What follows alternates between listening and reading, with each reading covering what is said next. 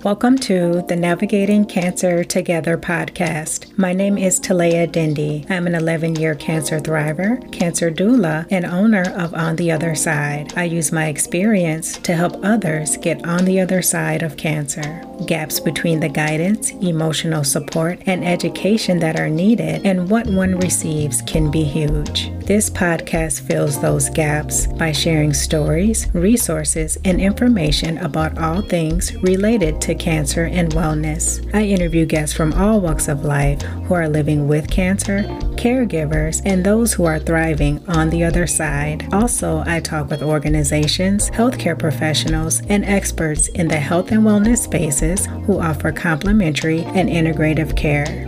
Join me. We are in this together.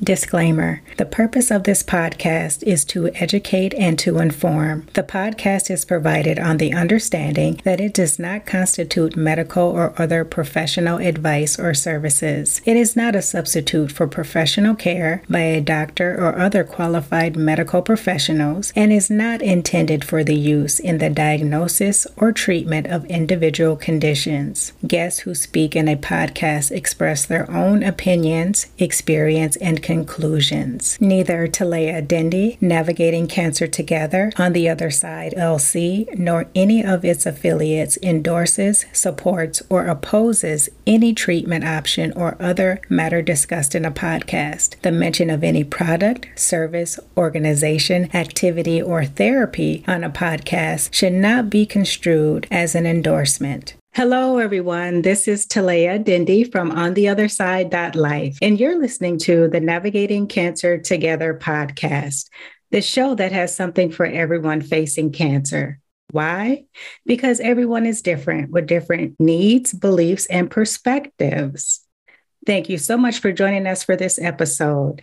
I encourage you to open your minds and your hearts. Today, our special guest is Liz Bendit.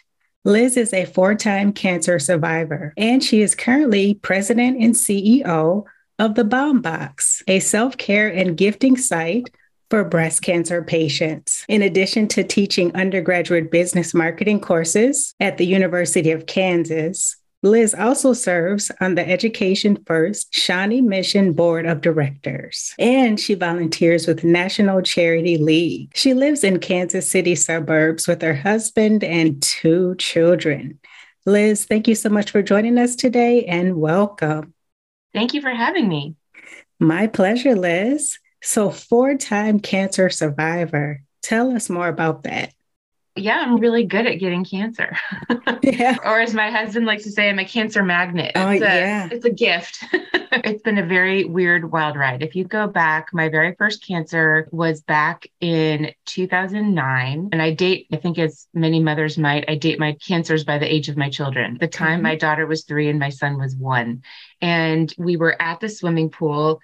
And you know, when babies decide that they're just pooped out in that minute and they just have a little nap, and it was just the greatest thing because I knew that this was my last baby. It was really hot outside, but I had this 20 pounds of baby lying on me and I was in a contorted position, keeping him all framed so he wouldn't fall off because we were all sweaty and hot. And I only say that because A, I was in a bathing suit, and B, I was just in a weird position. And so my mom was sitting next to me and looked at my upper thigh and said, "You've got a mole that I don't like the look of. I need to have that checked out." And I was like, dude, I'm a full-time working mom. I do not have time for this. No, yes. I don't need this in my life. I don't need to go to a dermatologist. And I blew her off. And wow. Oh, yeah. And then my mom pestered me over the course of the next 2 or 3 weeks. You need to get to the dermatologist. You need to go, to the point where she was texting me phone numbers that were clickable. My mom was very aggressive. And so finally, just to get her to just back off, I finally made an appointment with her stupid dermatologist, and I went, and lo and behold, the dermatologist looked at it, didn't like it, scraped off that little piece of skin, had it biopsied, and a couple of days later called to say, "Okay, I need you to listen to me.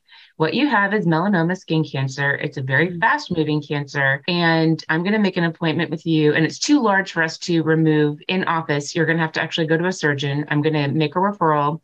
that surgeon's office is going to call you and you need to go to that appointment. I don't care what's on your calendar. It was very aggressive with me. And it was bananas to go from not only do you have cancer to you need to go to the surgeon's office, have your referral, book your appointment. So that was a Tuesday and I had my surgery on a Friday. Wow. It was crazy. So when you talk to other cancer patients and other cancer experiences, nothing moved that fast ever. No, and that was my expectation. It was crazy. And there are so many parts of that story that were bananas. And one was it took 2 days for the biopsy to come back as to whether or not the cancer had spread. And if the melanoma had spread, then I would have less than a year to live. And if it didn't spread, no biggie, wear more sunscreen. Like choices, sunscreen or die, right? Like that. Yeah. It was a lot. And came back, it hadn't spread. We got, I think, 10 points to mom for nagging the crap out of me to the dermatologist. And I bought a lot of big floppy sun hats and swim shirts and invested in SPF sunwear and called it a day and moved on. However, 11 months later, I had just a regular mammogram. They didn't like the look of it, had a biopsy. And funnily enough, at that time, that biopsy came back as nothing. But in that whole process, the breast surgeon came back and was doing the palpitations. When you have a breast exam, you're topless and their hands just start moving all up your torso. Yes. And they're feeling every little part of your boobs. And then her hand started moving and traveling up my neck. And I was like, what's going on? Like the boobs, the tatas are lower. What's going on? Like, what's going on here with my neck? And she saw a lump in my neck and wanted me to have that biopsy. And so at that time, it turned out that the breast biopsy was nothing. It was just whatever they call it, weird cells. I'm sure that there's a very technical term for benign, non-cancerous. No, it was, like non-cancerous, but atypical something or other. But it turned out that the neck biopsy was thyroid cancer. And that one, I was like, when I got that news, I said, okay, it's Wednesday. Do I schedule my surgery for Friday? Right. Like this idea that everything should move so quickly. And they're like, no, this isn't a fast moving cancer. And we need you to do these 8 billion labs beforehand. And you need to evaluate this and that. And so we'll get you in sometime in the next 6 to 8 weeks. The idea that I would have to live with cancer for 2 months was just anathema to me. But in retrospect, it was a gift, right? I had the time to plan.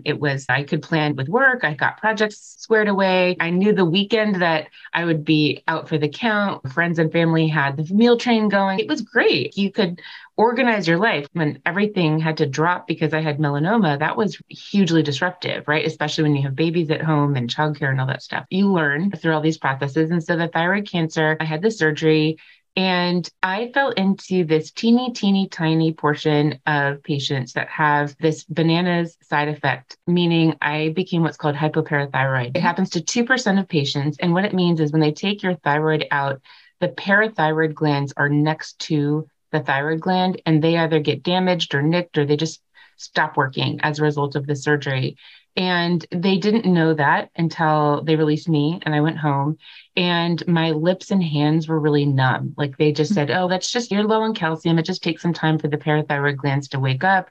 Just have a couple of Tums that they're high in calcium. It'll be fine. So I took Tums, take 8 more Tums. I'd had about 12 or 15 Tums and like the numbness was traveling up my arms and it just felt really weird. So we called the doctor, explained it. And she said, get yourself to the ER right now. And they had put me on an IV drip of calcium. And it turns out that even to this day, my body just cannot process calcium the way a normal human being can. And I was very sick. I was in the hospital for over 2 weeks while they tried to figure out a drug therapy that would let me not have a calcium drip. That's pretty inconvenient. You don't want to walk around with a calcium drip all day. And they did eventually, but it took a long time. I was very sick and I was very tired and I really struggled to get my life back to normal because of all the side effects of being hypoparathyroid. The most frustrating to me was that I was tired all the time. I just could not shake this feeling of exhaustion. And when I was complaining to my endocrinologist about it, he said to me, you're a working mom. Working moms are always tired. And I was like, screw you, dude. That's not an answer. That's just not an answer. And so at the time, in the back of my mind, I thought, you're fired. I didn't say it out loud. And in some ways, maybe I wish I had that conversation. I wasn't that brave, but I did eventually find a couple of things. So one was I found a better endocrinologist in my community. He had a 1-year waiting list. So I got on the waiting list, but concurrently, I also got connected through asking for referrals from friends and family with this, I don't know, she was an MD, but she ran this like health spa, and she ran labs on me because she could call for them. Yes. Her labs showed that I was really vitamin deficient in lots of ways. And she felt like that was probably what was causing all of my exhaustion. And she said, this is really reminiscent of someone like that's celiac. And so why don't you try to drop gluten? And I dropped gluten, and I felt like I woke up.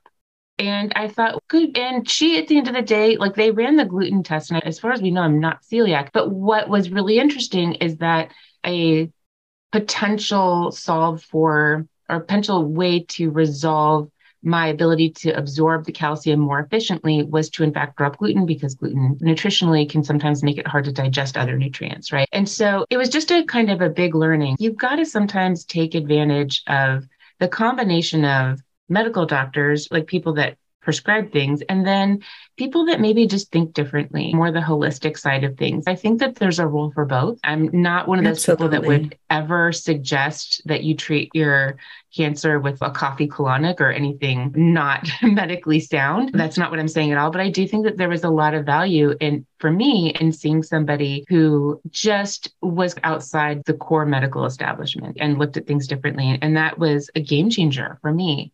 Now, I cannot state enough how privileged I am to be able to do that. It was incredibly expensive. She did not take health insurance. I paid for it all in cash. It was a lot of money, but I got healthy, right? And as I got healthy and I learned to advocate for myself, which I think a lot of cancer patients, especially if it's your first cancer, how do you know how to do that if you've never practiced it before? Exactly. What advice do you have for others? My advice would be to ask more questions. I think that there is a perspective among cancer patients, especially when it's your first cancer, is the first thing I think you talk to, I'm sure, plenty of cancer patients. The first thing you think is, oh my gosh, get it out. Yeah, I have a tumor, get it out, get it out. That's what's flashing. And you can't think beyond that. And I do think that there's a lot of value in understanding, taking a hot sec to look at your treatment plan and really decide what is right for you versus the doctor's straight up standard point of view, which might be fine, might be great. You might align with them, but you might not. And X cancer was another one where I learned that lesson, where at least I applied it in 2015. So at this point, my kids are in grade school. Now me and my dermatologist are best friends. I go every 6 months and you strip naked and they look at every inch of your skin and it's super uncomfortable and super necessary, right? Like you just get over it. And I had a little like nudge on the inside of my nose. And she didn't like the look of that. So she biopsied it and it was basal cell carcinoma. So here's the good news. It's basal cell. It's slow moving, caught early before it becomes a melanoma. But the catch was it was on my nose. Talia can't even see really because of the lighting in this video. And certainly podcast listeners can't see because this is an audio format, but I'm very freckled. And in a normal person's skin, or if you have a more smooth skin, you can sometimes take a little section of skin from the neck and relocate it to the nose to cover the missing skin, like when you take off the cancer. But when you're freckled like I am, you can't do that because the freckle pattern won't match and it'll look like I have a patch on my nose and that would look super weird. So then it becomes a question of how do you remove the skin and close it up in a way that doesn't make you disfigured. So then I was bounced over to plastic surgery. And so the first plastic surgeon I met with told me about the surgery that he wanted to do, that his standard surgery, which was where you cut a line from the inside of the eye and you draw it all the way down your smile line down to your chin. And then you create basically a C-shaped scar on your face, which then allows them to relocate the skin to cover up the patch on the nose. And I said, okay, so I'm going to be disfigured and have a scar the rest of my life. And he said, yes. And I was like, is there an alternative? And this is what I do. When should I book your appointment? And I was like, we'll see. I'll call you. And so I went questions. Right. And so I went and I asked more questions. And so I then, of course, started asking around town for the best plastic surgeon in my area. And I was referred to this particular surgeon who was, quote unquote, great with faces. Fun fact to know for the future, when we need a little tucks, little lift in the chin, he had a totally different point of view. He said, no, there's no reason to do that procedure. It's really outdated. And there's a new one that we really like, but it's miserable. It's a 2-part surgery.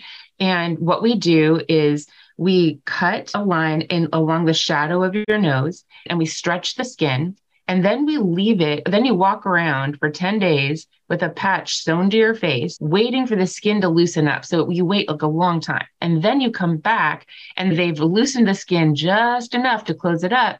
And then they close it up using the same line in the face so that the scar is right here on the inside of your nose and it's barely even visible.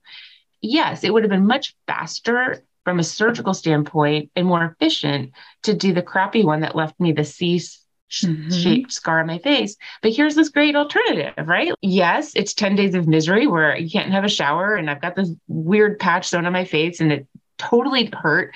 And it was a miserable surgical experience, but I signed up for it. And I knew in those 10 days, that was the payoff for not being disfigured in the future. It was totally worth it. Like I chose it. I understood those trade-offs. And that to me, that perspective made living through that misery so much easier because I was informed, I made the choice, and I knew that this was going to be the right long-term solution. And lo and behold, a year later, you really can't see it, especially when I use a little foundation. Truly, you can't see it. So that, again, you learn and you learn, right? So then that fast forward to 2017, and I had a regular mammogram, didn't like the look of it. And I rolled my eyes and like, whatever, you guys just don't like my boobs, anti-Liz boobs. And I really thought it would be nothing. And yet it was breast cancer. But that's the beauty of having done this then 3 times is saying, okay, this is going to suck, but let's take a minute and look at what the choices are, right? I need a mastectomy. Can I get away with a lumpectomy? Do I need to do a lymph node biopsy? Understanding what my choices were and understanding that I had agency in those decisions was huge, huge. I just see so many women, especially I think older women, this is my interpretation, that could be wrong, that automatically assume that whatever surgeon diagnoses their surgery, A, is a surgeon that they must work with, which is not true. And B, is the surgeon that you must follow their specific advice. What I've learned through all of this process is that medicine is as much art as science, that there are choices and there's no guarantee in any of them. Even the surgery I had for my thyroid, the thyroidectomy, was a logical choice. I would still do it today. However, no one could have predicted that I would fall into this category of 2% of patients. Like it's just really rare. You never know. So you have to be well informed and understand what the puts and takes are of every decision. I think that taking a little bit more control, it takes time, it takes energy, it takes effort. And again, like I repeat enough how privileged I am to be able to afford both the time and energy to do that. But to the extent that someone can, I just want to put out there are choices. Everything is not so black and white.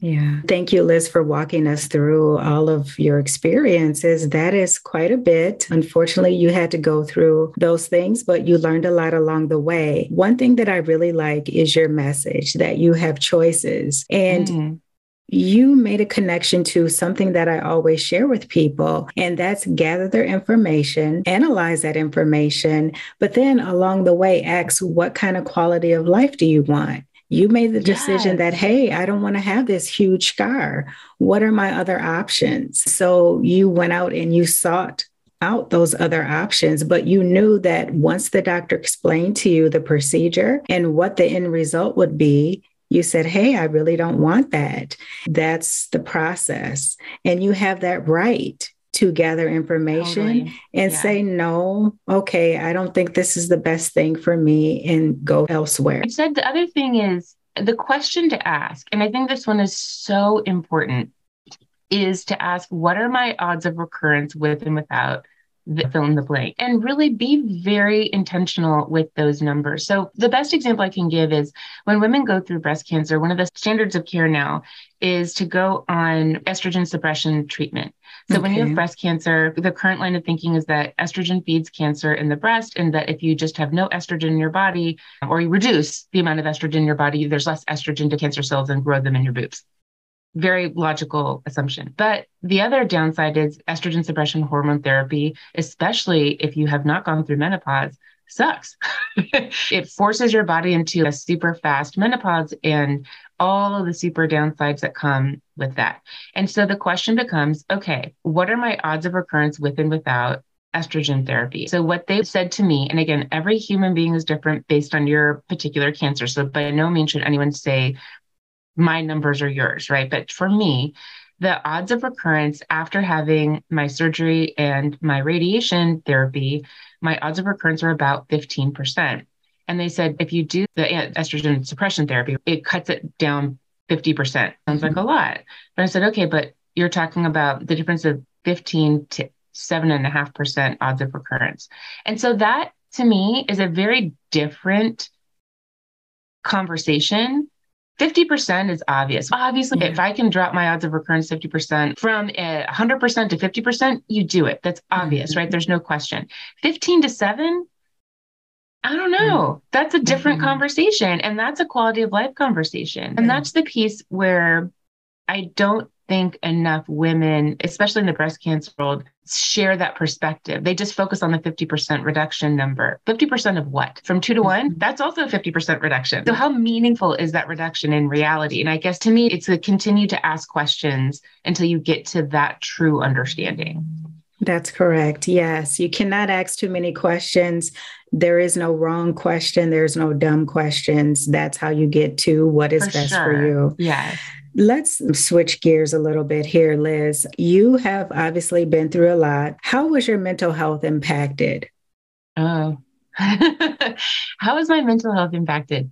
I think that I'm a doer. I am a keep busy, take charge, be active person. I'm an oversigner upper. I serve on 3 different charity boards, run a small business, and teach 3 classes at KU. I like being busy, probably too much. So I think that over the course of those treatments, especially when my kids were little and I was my daughter's Girl Scout troop leader and all this other stuff, I just kept busy. I did not really spend time processing all of that fear. I think that it crept up on me over time. So I think that I might have been a lot better off had I spent more time kind of acknowledging, processing, and thinking about the trauma as opposed to just pushing past it. Keeping busy was my savior at the time, and you coulda, woulda, shoulda, right? But it worked for me at the time. But at some point I did have to really process that trauma. While you were processing, Liz, and those things started to come up later, did you talk with a therapist or counselor about those things?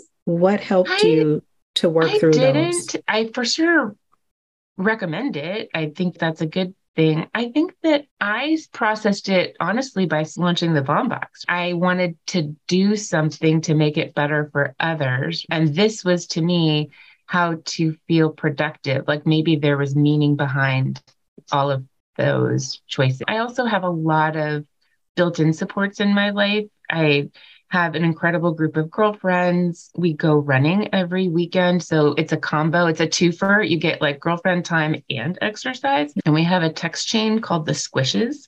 So I think that they've been incredible about letting me unload and knowing when to cluck and say, gosh, that sucks. And when to step in and say, okay, here's some advice. I think having those people in your life is unbelievable. I have an incredible marriage. I have so unbelievably lucky that my husband has just been my number one support system and fan, that I can see the challenge that these kinds of treatments and the pressure they put on a marriage. And I've, in some ways, like one of the gifts of cancer for me was that my marriage was stronger as a result of it. It didn't weaken it. It didn't damage it. And I can see how easily it could. The case for some people. Yeah. For sure. For sure. So we were very lucky in that. And I also have incredible parents. We live in the same city. They stepped in so many ways. I can't even list it. Everything from childcare to meals to shoulder to cry on to carpools to just everything. They have been my rock. So I have so much support that I didn't feel the need to go necessarily to another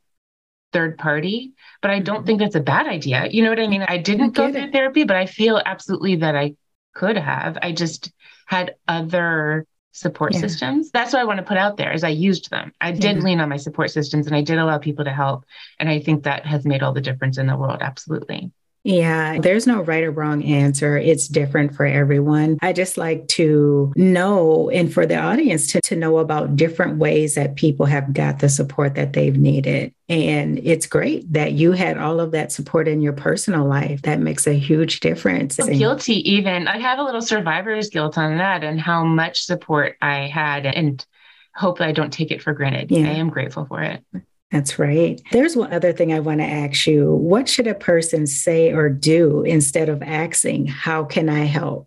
Oh, this is the worst question. When someone says, how can I help? It just sounds like such an empty offer. And I do think 90% of the time when someone says, how can I help? They genuinely want to help. They do. Yeah. They really do mean well. But what you might need is not something you're comfortable asking for. And that, I think, is the really hard part. I even wrote a blog post about this. Other things to say other than how can I help? So if you take, and again, to your friend or family member and what their lifestyle is. So if you're talking to a friend with kids in elementary school versus a retiree, they might just have different things that they need. If you were talking to my neighbor, she might really need someone to weed her yard because she's too tired to do it. Whereas I needed someone to drive my kids' carpool. My suggestion is always to say, I want to help. Here are 3 things that I've thought of I can do for you. Which can I do them all? Would these be helpful? You tell me, or you just put it out there. I'm going to the grocery store again. So knowing what that help is that they need. So my grocery day is Saturday. I'm going to grab groceries for my family. Give me your list. I'm going to grab yours too. So you don't even really make it a yes, no. You just put it on. You put it out there. Yes. And you make a very specific offer as opposed to how can I help? Okay. I think that to me is so much more helpful. It's the specific. Don't say, how can I help? Say, here are 3 things I'd like to do to help. Or 3 things that I plan to do to help. I'm going to bring you 4 dinners this month. You tell me the dates. So just again, being very intentional, so much more helpful than the empty, how can I help? Basically saying, hey, this is what I'm going to do to help you instead of asking how I can help you. Yeah, I like that, Liz. Thank you. What are some useful gifts for people impacted by cancer, including caregivers? The Bomb Box. So the Bomb Box is my answer also to how can I help, especially for friends and family who aren't nearby, right? If you can't come water the yard or drive carpool or bake a chicken, then the Bomb Box to me is so much better. I have received, especially when I was going through breast cancer, a lot of pink merchandise. I have many pink t-shirts and coffee mugs and tote bags. And in the moment, it's just so well-meaning, but it's not helpful. Flowers, by the way, FYI, anyone going through radiation or chemo, a lot of times that affects your senses. Smell made me nauseous. I had to throw them out or give them to my mom. And meals for us were really challenging because of my food allergies, and I didn't really want to eat. And I don't know what I really needed, especially when I was going through radiation, were things like lotions that would be soothing. And I needed ice packs that wouldn't leak through my clothes because I was still going to work. And I needed something to keep the pressure of a seatbelt off of my tender torso when I was driving. Like I needed functional items. I was just constantly looking for all this functional stuff and spending gob tons of money ordering it off Amazon because there wasn't a website that featured all of these like care packages or self-care packages for people going through very specific treatments like chemotherapy and radiation and surgery. And so that really is where the idea for the Bomb Box came from. Is we created these curated care packages filled with truly useful items that people want and need. And in fact, I know that they want to need them because we did research. So it's not just me. I wasn't sure. I thought maybe I was the crazy one that thought that these tote bags were annoying. And it turns out that like, I am not the only one. And when we asked people, and by the way, the fun fact, we sent out this survey at the beginning of the pandemic when everyone was at home in spring of 2020. And the survey went viral because people were bored and answering a survey was something to do. And so we collected almost 600 responses. So it really was a statistically valid survey, just putting it out there. The survey went down 2 paths. So we asked cancer patients, if you previously had cancer, what are some things rate on a scale of 1 to 5, these various items that you would like to receive or buy for yourself. And we asked people that had not had cancer, but that had purchased gifts for cancer patients, what did you buy? And there was just this huge disconnect. What people want are things that were all functional. They wanted fuzzy blankets and they wanted ice packs and they wanted lip balm and they wanted lotion. They wanted aromatherapy, which I had never used. And I thought, oh, what a fun idea. And things that got 0 out of 10, the absolute lowest ratings whatsoever, kicking cancer tote bags, kicking cancer coffee mugs, worry stones, inspirational books of poetry, right? So things that I would categorize as inspirational were not wanted. And that's really what you see a lot of gifts are. Then what people are buying is mostly flowers, and which is, again, it's the standard get well gift. But when you're going through cancer treatments in particular, it's just unique, right? It's very unique. So we put together the bomb box so that it's something that people could send their friends and family and truly be helpful. It's been amazing. It's just growing like crazy. Why do you call it the bomb box, Liz? Oh, because the domain was available. Okay, that's fair. We had lots of ideas on the name. I called it Bomb Box. I liked the alliteration. I'm a marketer by trade, so I liked the alliteration. I liked the BB, but also I like the idea that right now we might have started with breast cancer, but it really does lend itself to any kind of cancer. And so as we grow, we'll add more and more. It gives us the freedom to grow to other kinds of cancer care packages that we might have more unique items for people going through colon cancer or going through prostate cancer, things that are more specific, have specific needs. So it gives us, I think, a platform to grow. And I like the sound of it. Yeah, I like that too. It kind of rolls off. Yeah. Yes. Give me an example of what's in one of the boxes. Is it a surprise? Do people know what they're ordering up front? Every item in every box is listed. For example, our radiation essentials boxes are filled.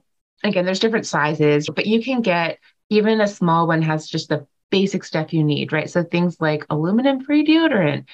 Fun fact, when you go through radiation treatment, you can't use deodorant with aluminum in it. I had to give up my beloved Powder Fresh Secret because it had aluminum in it. Yes. I spent over $200 buying rando product deodorant from Whole Foods until I could find one that actually, in fact, prevented sweat. So we have a really fabulous lavender scented aluminum-free deodorant. And the other thing that I looked at when I was going through radiation is when you get burned, right? That's the standard. One of the number one problems is you have burns. And my burns were very bad. They had to stop treatment for a couple of days and let them heal as I was just so burned. So I did a lot of research on what were ingredients and items that would actually be soothing, because things like aloe weren't getting it done for me. That just was not healing my skin. That's upper level skin, not underneath the skin. The burn is underneath. And I found that a lot of really interesting scholarly articles, because this is my process to research, talked about the value of calendula oil as being very soothing to burn victims. Calendula oil, this is one of those things where pain management is a very tricky science, right? Because what I might rate on a scale of 1 to 10 on a pain threshold might be different from you, which is why this is really hard to pinpoint. But it seemed like there's a lot of directional advice about the use of calendula oil. I have a friend who has a skincare business, and she created a product called the Botanical Burn Balm. And and it has the highest concentration of calendula oil, as far as we know, on the market. And it is phenomenal. It is so good. And we even tested it with some radiation patients, and they raved about it. It really is a tremendous product. So we have our burn balm, and we have these really fabulous ice packs that they're for lunches, but they're small size so they can fit in your clothes and they don't sweat. The little things you don't think about, that when you have an ice pack in your clothes, that you don't want them to sweat through your clothes. Even if you have it wrapped around a towel or something, it still eventually will leak and it's wet. We have these sweat-free ice packs and burn balm and this calendula infused burn balm. Oh, and then we have this calendula soap. Again, irritants that you don't really think about that you're going to need when you're going through radiation. Those are the kinds of items that you might find, like really thoughtful, very carefully selected and curated items that you wouldn't think to put together yourself. We've done all of the legwork for you. Wonderful. So helpful. Liz, where can people learn more about the Bomb Box and also your cancer story? Bombbox.com. That's THEBALMBOX.com. Find us on all the socials, but start with the website. That's where the best stuff is. Great. Thank you for sharing that. Liz, before we end today, I'd like to ask my guests 2 questions. The first one is, what do people often misunderstand about you? What do people misunderstand about you? Oh, I'm going to have to think about that for a hot sec. I think that, I don't know. What do people misunderstand? I feel like I'm pretty transparent. I don't have an easy answer for that one. That's okay. The second one is, if you could live anywhere in the world, where would it be and why? I would live on a beach. I grew up in California. I live in a landlocked state, and I love my community, but it's missing a beach. Anywhere with a beautiful, warm, sandy beach. I love the ocean. Yes, it's so soothing and relaxing. I could not agree more. Yes. Liz, I want to thank you so much for your time. Thank you for joining us today, sharing your wisdom and your experience, and most importantly, your cancer story, your cancer journey to help educate others, inspire, and encourage others. Thank you so much. Oh, thank you for having me. I love sharing it all. Thank you, Liz. Before we end today, I would like to give a shout out to the listeners. Thank you so much for joining us. If you enjoyed this episode, please share, follow, or subscribe so that you can easily find my podcast and listen again. That is it for this Wednesday. And until next time, let's keep navigating cancer together. Take care. Thanks for listening to this episode of Navigating Cancer Together. I hope you enjoyed it. Please be sure to subscribe, and if you enjoyed the show, please share or tell your friends and family about it. For notes from the show and previous episodes, visit ontheotherside.life and check out the podcast section. I would love it if you joined us for the next episode. Talk to you soon.